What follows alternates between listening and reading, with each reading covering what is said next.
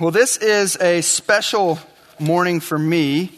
Typically, you'd find me trickling in a little bit late, coming from hanging out with the 5th and 6th graders at the end of the children's hallway. I figure if I can handle 50 5th and 6th graders, today should be a piece of cake. So, I get to be a part of a 3-part series that we're going through. Last week, Brad looked at the purpose of the family. And I love what Brad had to say, in the sense that God could have chosen any way he wanted to have faith passed on to the next generation. He could have used school or church or neighborhoods or friendships, but the family is the primary vehicle God chose for our faith to be passed on from one generation to the next. I'll be covering the pillars of the family today, and then Brian and Zach will tag team next week to look at the playbook of the family. They'll look at some big picture discipleship ideas and then zoom in a little bit and say, hey, from the perspective of a parent, how can I effectively be a disciple maker? So before we jump in, I'd like to introduce my family. That's me. I'm Dusty Davis. I oversee Club 56, and I'm on our family ministry team. Most of you are at least familiar with my wife, Amanda. She loves serving up here on the worship team, singing with Tim. And if you'd like to know me from now on as Amanda's husband, that's okay. In the children's hallway, she is often referred to as Mrs. Dusty, so it's a good trade-off.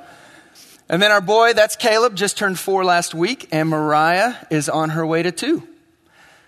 So if it's within godly families that the Christian faith is authentically lived out and effectively passed on to the next generation, those godly families must be centered on godly marriages.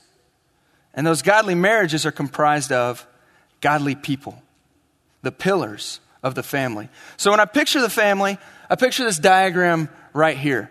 And the foundation at the bottom has to be Jesus Christ. I put it there for 2 reasons. Number 1, have you placed your faith in Jesus Christ for the forgiveness of your sin? Do you believe that Jesus' death on the cross was the payment for the penalty of your sin? Because if not, nothing else this morning really matters. It's not really attainable without a personal walk with the Lord and the Holy Spirit inside of you. And then number 2, Jesus Christ has to be the foundation of a believer's life. We have to make that conscious decision to say, Lord, I'm putting my family on you. You are the bedrock of my life, my marriage, my home. So once we're there, then we got the pillars above that. Dad and mom standing strong there, looking sturdy. And then above that is everything mom and dad support. Kids, pets, work, home church, adopting an Aggie, extended family, school. Everything mom and dad have to stand there, filter through, and support with regards to their family. So as we take a look at those pillars today, I want to look at 2 components. I want to look, number 1, at the integrity of each of those pillars individually. And then I want to look how those 2 pillars work together in unity, in teamwork. So as we take a look at the integrity of each, we turn with me to 1 Peter 1, 14 through 16. If we're to be strong pillars, what is that standard? What is the goal that we're shooting for? I know I can easily just use how I feel. Well, I feel like being lazy and short with my wife, and most of the time I don't do that. So hey, I'm doing pretty good. Or if I want to feel good about myself, I can compare to a couple I know is struggling. Hey, look, I got this together. Or if I want to feel mopey and down, I pick some couple I think is superstars, and I go, man, I'm not going to get there. But the Word gives us our standard, our goal, where we're shooting for. 1 Peter 1, 14 through 16. As obedient children, do not be conformed to the former lusts which were yours in your ignorance. But like the Holy One who called you, be holy yourselves also in all your behavior. Because it is written, you shall be holy, for I am holy. That's a pretty humbling standard. To be holy in all of your ways, all of your behavior. But that's where we're headed. As believers, that's what we're called to be pursuing. So how do we get there? A great way, a good step is spiritual disciplines. I'm going to briefly talk through 6 of them. But last summer, all we focused on was spiritual disciplines. So you can go online and grab that series and pick any of them you want to dig into more. Bible. You can do it individually. You can do it corporately. You can casually read to just spend time in the Word and get to know it, listen to it, or you can really dig in and study it. We got inductive Bible studies on the website to download, and you can go as deep as you want. Prayer. You can do prayer, once again, individually or corporately, quietly in your mind, out loud, write it in a journal, just that conversation with the Lord. Then you've got worship. What are ways that you can incorporate into your day to where you can take time to give God the worth, the glory that He's due? Whether it's music you listen to in your car, at home, at work, the backdrop on your computer or your phone. Something Amanda and I picked up from some friends of ours, we do a blessings jar. So anytime that something happens in our life that we feel was an obvious work of the Lord, we write it down on a slip of paper, fold it up, and drop it in the jar. And then at the end of the year, we dump them all out, and we read them, and we give God the glory for what He's done in our life over that last year. You've got serving your home, serving your community, at school, at church. It's just practicing putting others before yourself. Giving, you can give of your time, give of your money, give of yourself. That's just developing a habit of holding loosely things that you would call yours. And then lastly, fasting. Finding something that's normal, that's in your everyday life that you can remove. So that when you turn to it or you desire it, you can take that moment to stop and shift your focus to the Lord. I wish that spiritual disciplines were like a math equation. And I could tell you, hey, just go do these 6 things and you'll come out holy in all your ways on the other side. Unfortunately, we know that's not how it works. I'm reminded of Revelation 2, where the Lord's talking to the church in Ephesus, a strong church, a church where Paul spent a lot of his time and left Timothy there behind him, where he wrote the book of Ephesians was written to them. But the Lord says, hey, you guys, your deeds have been great. And you've been really good at testing teachers to tell whether they teach truth or whether they're false teachers. You've even persevered well in my name. But I have this against you, that you've left your first love. And it must have been a big deal, because he said, if you don't repent and turn in your ways, I'm going to come and remove your lampstand. Where's your heart? I think of David when he finally really came to grips with what he had done with Bathsheba and killing off her husband. And he said, God, I would give you any sacrifice you desire. But what you want is a broken, genuine, contrite spirit. So what's the secret of melding your heart, your love for the Lord, and the obedience of spiritual disciplines? I think it's found in Romans 12. If you'll turn to Romans 12, verses 1 and 2. All right, we get kind of a 1-2 punch here. I urge you, therefore, brethren, by the mercies of God, to present your bodies a living and holy sacrifice, acceptable to God, which is your spiritual service of worship. And do not be conformed to this world, but be transformed by the renewing of your mind, that you may prove what the will of God is, that which is good and acceptable and perfect. In verse 1, we see that putting your life on the foundation of Jesus Christ, drawing that line in the sand, presenting your bodies as a living and holy sacrifice. God, man, I'm yours. You can have me, my marriage, my family, my future. My plans are in your hands. And then in number 2, we see the way by which we engage in that. I love the fact that number 2 doesn't say, do not be conformed to this world, but transform yourself.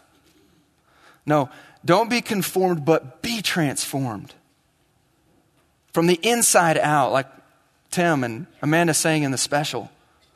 We do these spiritual disciplines almost as little invitations we send out to the Lord all day long, saying, God, I'm inviting you into my life. I need you. Or little altars that we crawl up on and go, God, here's my heart. Change me. I think the trick is in perspective, that we don't go out and try to look like strong pillars, but that we're actually transformed into them. I could have a styrofoam pillar up here, and someone gifted could paint it to look rock solid. But if you take all the weight of what we support with our families and you put it on that pillar, it's just going to crumble. Because simply looking like a strong pillar doesn't get you anywhere. It's that partnership with the Lord and pursuing Him and giving Him access that really, truly, genuinely transforms you into something that reflects Christ. Not just an image, but something that truly is a picture of Christ to those in our life. Well, the other component, looking at not just the strength of each pillar, but the unity of the pillars together, working as a team. You know, the moment you're on the altar and you stand and you say, I do, God takes the two and He melds them into one flesh, supernaturally. But it's a whole lot harder to step down from that altar and then live life as one flesh. You're taking two very intimate, personal, spiritual lives. You're taking two different people with personalities and goals, and you're trying to bring them together as one. So 3 things to help build unity in your marriage. Number 1, unconditional love, grace, and commitment. Just over and above, constantly just affirming, man, I love you.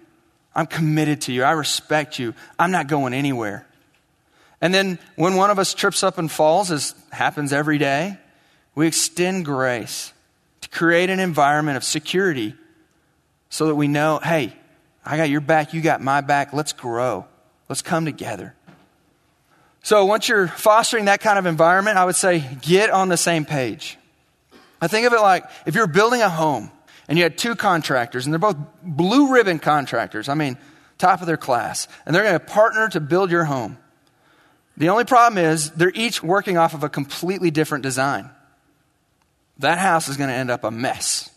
And that's not the direction that we want to be moving within our marriages. So I would challenge you, sit down, husband, wife, individually, and come up with your top 5 or 10 priorities or values. What does it mean to be a Davis? What does it mean to be a member of your family? And then come together, well, pray first. That always helps conversation between us. And then talk through, hey, here's my priorities, here's your priorities. Let's talk through this and come up with a top 10.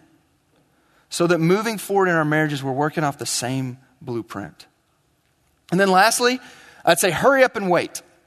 Hurry up in the sense of, man, do something. Get started. Don't let the urgency of life or the busyness of life keep you from pursuing that unity, that oneness in your marriage. But at the same time, know that you're going to have to be patient. We live in a 4G microwave society where everything's at the tip of our fingers. But taking these 2 people and really becoming one takes some time, just like being transformed into a strong pillar does as well. So at this point, I'd like to take what we're talking about and put some teeth on it, get a little more practical. So I'm going to invite up Lance and Rhonda Sims and Johnny and Cindy Stimson. They're going to come up and share a little bit with us from their life. I do want to say as they come up that no one up here is a professional. Part of the reason we wanted to bring some couples up was to really highlight the fact that we need each other. We're not meant to do this on our own. Being a faithful spouse, a godly spouse, is super difficult. And having a marriage of unity is hard. So everyone around you, we need each other to know, hey, what are you doing? What are you doing? So we can cherry pick here and there and put together that plan that really fits for our family. So Lance, Rhonda, tell us a little bit about yourselves. I'm Lance. It's my bride of 26 years, Rhonda. We have a couple of boys, one 19, one 17. Been attending Grace since probably 1997. We did not have children immediately in our marriage. It was about 7 years before we had our first one. So. Awesome. Johnny, Cindy? I'm Johnny, and this is my wife, Cindy, of 28 years. We did start a family right away after getting married. I think Cindy was pregnant about 2 months into our marriage. So we have 4 children. Danny is 27, Chris is 26, Katie is 25, and Stephanie's 22. And we have our first granddaughter, Stella, who's almost 1. So. Awesome.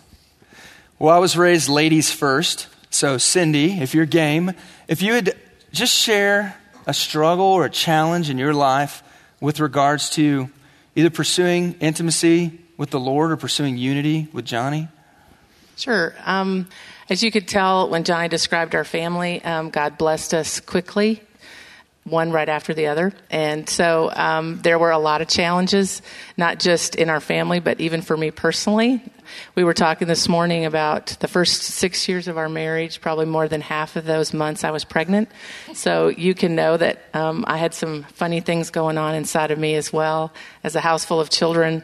It was very busy, lots of things going on. And Johnny was definitely a very hands-on dad, which I appreciated. You know, changed the diapers, got up in the night with sick kids, would babysit when I needed to go somewhere, things like that. And that was very important. But I really think one of the most important things he did for our family and our marriage was that he looked ahead. He planned for the future.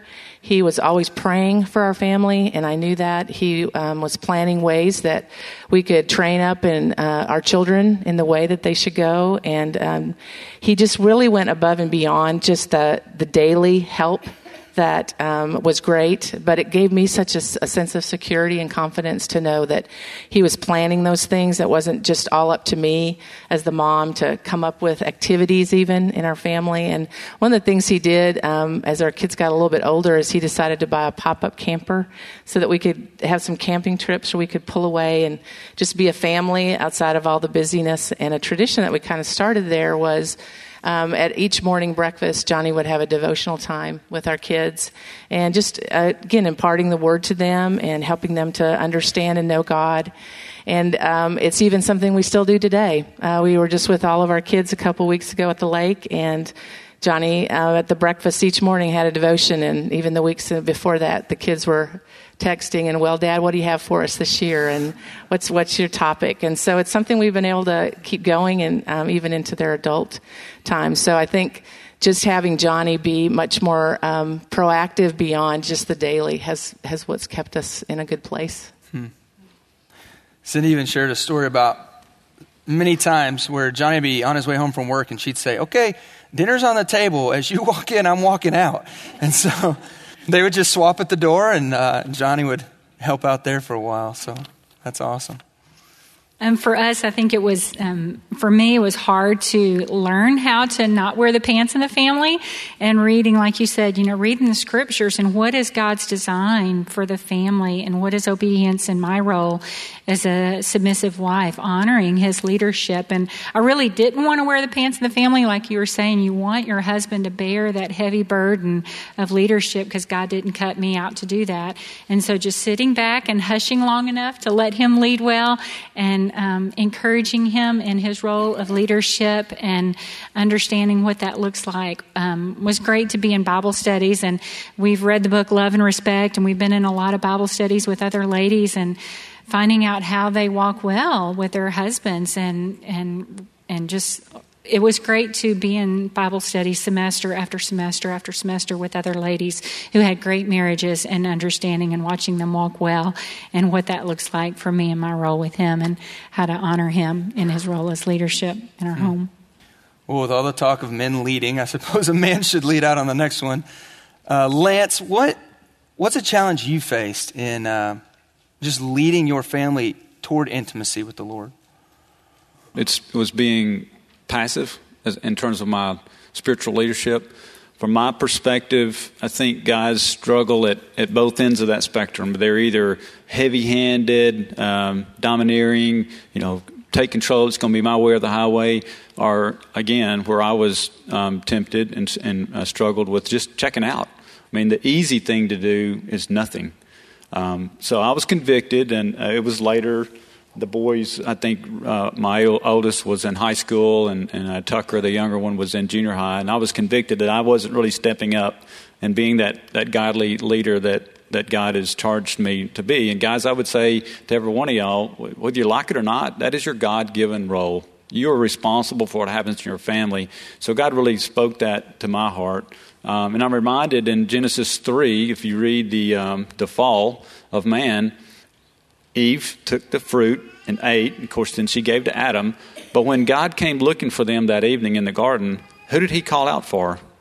He he called that for the guy. He called that for the man. Adam was responsible for what happened. So I needed to embrace my role as a spiritual leader in my home. And so we tried some different things. Obviously I had to pray for Rhonda and pray for the boys, but in terms of really leading well and being an example, what did that look like? And what we finally landed on was, again, this worked best for us and our structure, our family structure, is we were going to do a morning devotional.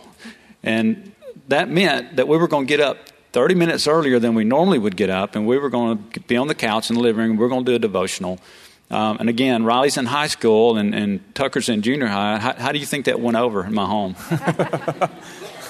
Yeah, there was the eye rolling and the sighing and and I was somewhat gracious, and I tolerated that for a little while. But after a few days, I think, it was never verbalized, but I think they thought, well, I think Dad's really serious about this, so I might as well get on board. And so we started that structured time in the morning. Again, it meant getting up a little early, and we did different things. And we sometimes it was purely just taking turns reading a chapter in the New Testament or a psalm and a proverb. Sometimes we'd mix it up. We read Tim Tebow's book, Through My Eyes. I can still see what's that stuff? Yeah, stuff. Anyway, and it's a really good book. It's biblically based. It's Tim Tebow's a pretty awesome guy. And so that was obviously something. Some of those mornings when, instead of us, them quickly wanting to engage, they were like, "Mom, do we have time for one more chapter?" So that was encouraging as well. So again, I guess to address your question, it was just struggling with the temptation to be passive, and encourage you guys to resist that. As our kids got up in the 6 to 12-year-old age, your kids, there's issues that go on with kids and families, and you're wondering, Lord, how am I going to handle just different situations that happened? And so what I decided to do is, seeing the need, Lord, we need to be praying more. Cindy and I did need to be. And so we decided, let's get together once a week and have lunch, and then after a quick lunch, let's spend some time devoting just these requests that are burdening our hearts. As a parents of 4 growing kids, there's always something going on. Lots of fun things, but also just things, challenges that every family goes through. And so we would, you'd like to say you'd pray every day. You'd pray every night before you go to bed, but that just wasn't happening. It was your dog tired at the end of the day or whatever. So lunch for us worked.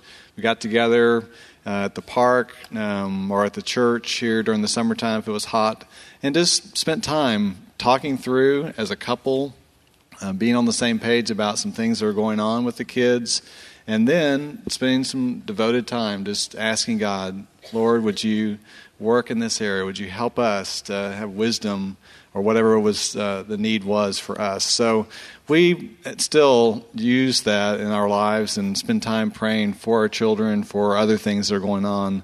As a couple, it's really good for us to have time to communicate. You'd think you're under the same roof. Are you not talking about all these things?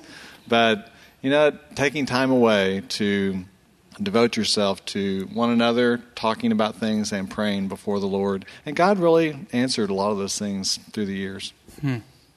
That being intentional to pursue that unity and pursuing the Lord together as one, did you see any, results or direct situations where that paid off in your family?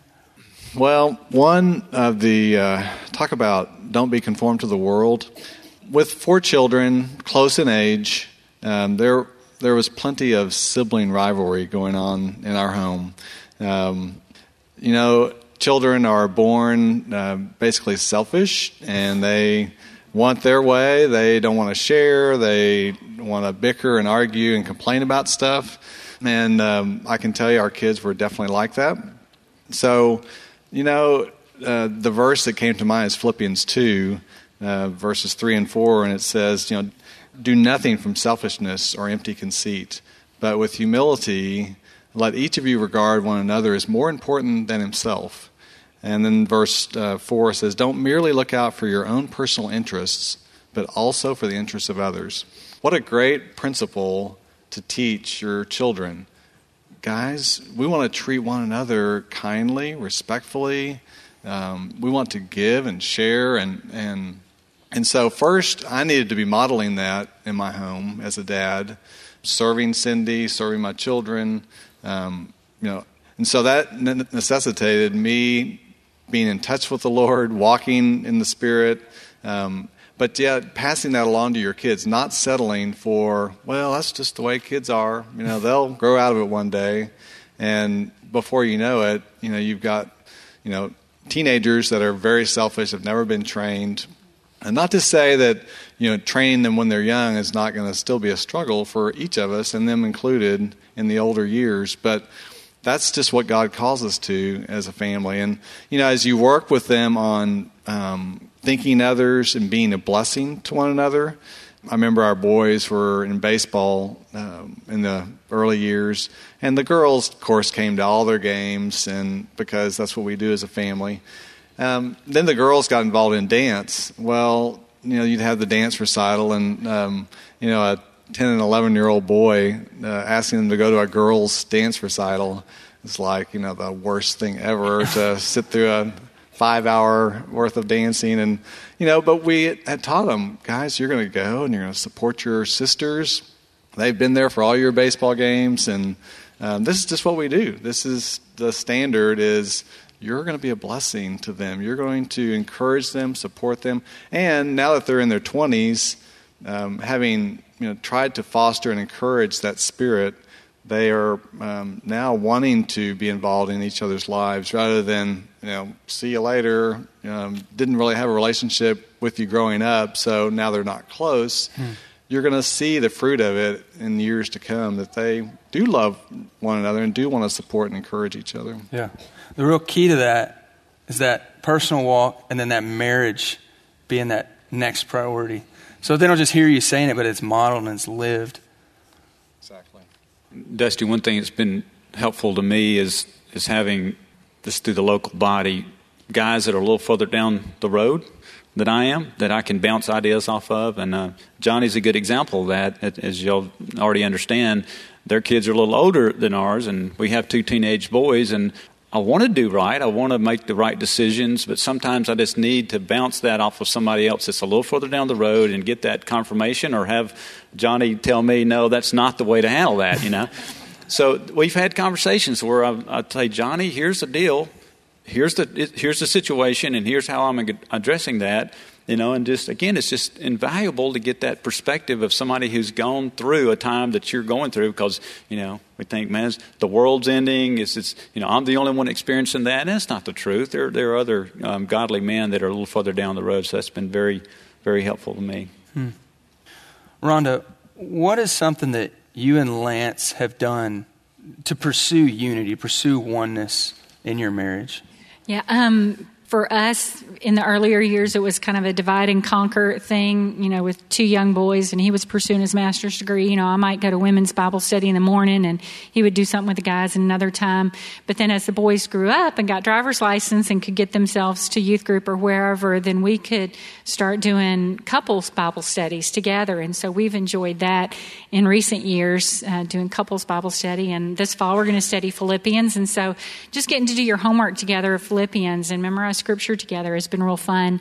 And then sometimes the youth group would do that as well. And so the boys are like, hey, what chapter are y'all memorizing this week? And so we would all have our little index cards on our bathroom mirror and go, well, I know what the verse is. And so it was kind of fun just to keep each other as a family accountable for scripture reading and studying God's word. And we're involved in pre-marriage counsel now and get to meet with engaged couples, and that's been fun. And so it's just different seasons of life. I think you get to do different things, and you just kind of have to be real agile as to what you're capable of doing in this season or that season of life. So, but just being persistent and persevering through whatever opportunities you have. I would say ours is probably very similar. We really do enjoy doing ministry together. We've been like on Young Life Committee. Again, this was a little after our kids were older. And we've done premarital counseling, and we are involved in men's and women's Bible study. And it's really fun to be able to get together and talk about the Word and what God is speaking to each of us individually, and then bring it into our marriage. So I think it's really good to do things together when that time is appropriate. I've also established early in our marriage a date night, and even after 28 years, we still try to do that as consistently as possible. And so, and as I was stating earlier about Johnny kind of doing the above and beyond in our family, I really feel like that was with our marriage. I can remember when we were first married, I think it might even be before we were married, he came to me and said, Cindy, I just want you to know I don't want to have a good marriage. And I was like, okay. And he said, I really want to have a great marriage. And I was like, wow, that is just so cool. And he said, but we're going to have to do some things in order to have that happen. And so right from the get-go, we were going to marriage conferences and we were reading books. He's big on that. Just like a couple weeks ago, Blake shared about a book on communication in marriage. Next day, Johnny ordered it, got it. He's reading it now. He's just very proactive. And I also think one of the neat things that he has done for me is that he remembers that I was his wife first. And he has always treated me first and then the children. And so he will ask me how I'm doing. And I will challenge you husbands, especially if you're with children in the home, is when was the last time you asked your wife how she was doing outside of the children? You know, are you getting time with the Lord? Are you encouraged? Are you struggling?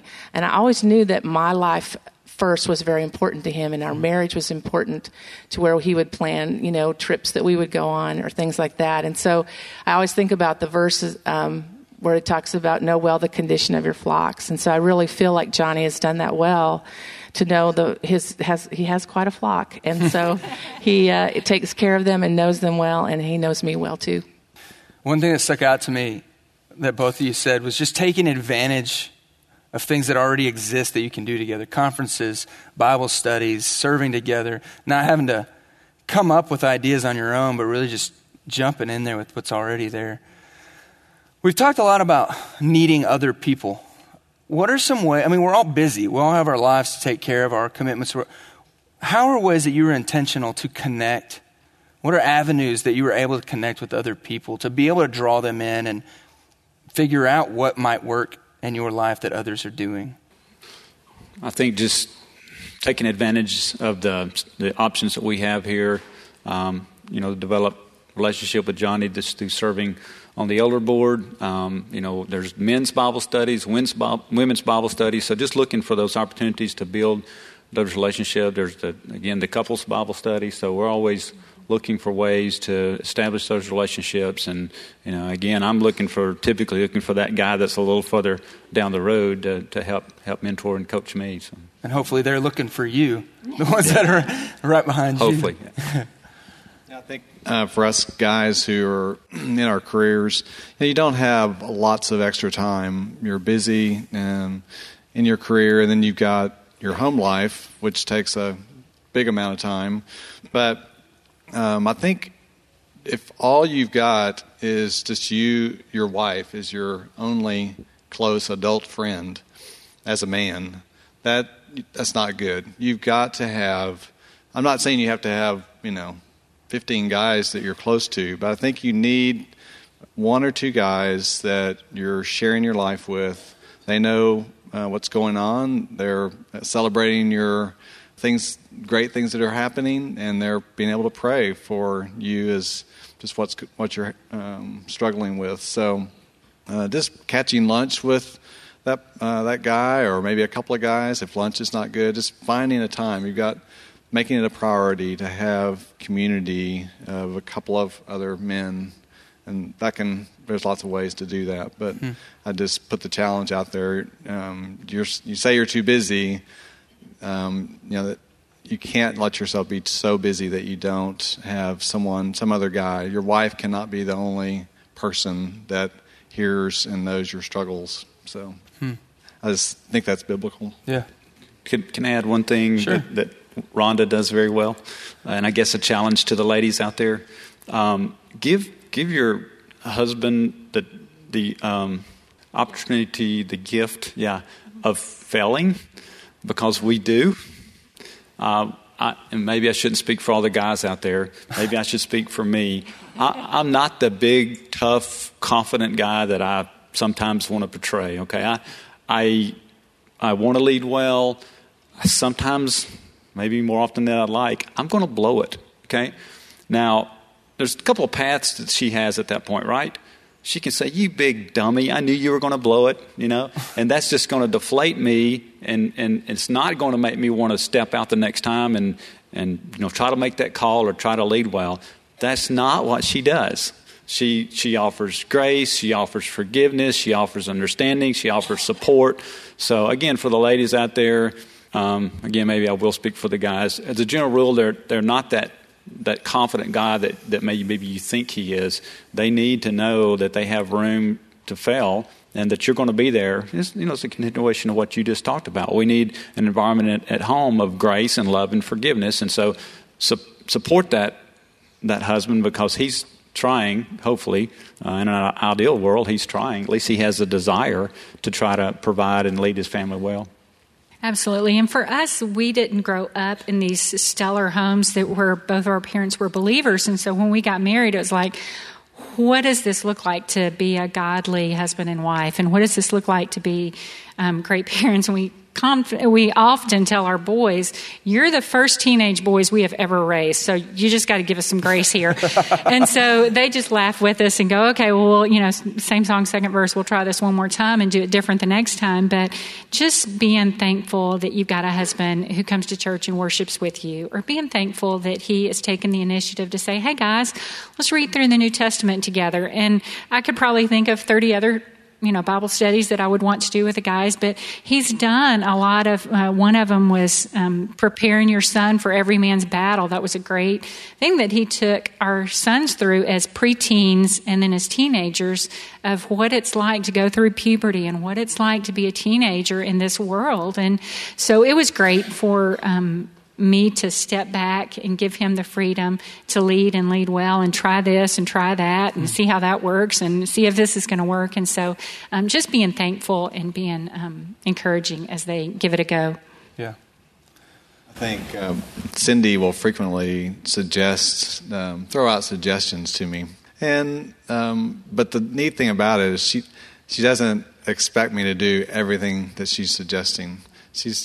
She, I think, is what I need, because she has a perspective, and it's a great perspective, on the family, on our marriage, on the home, that I'm not in all day. And so she would suggest things to me.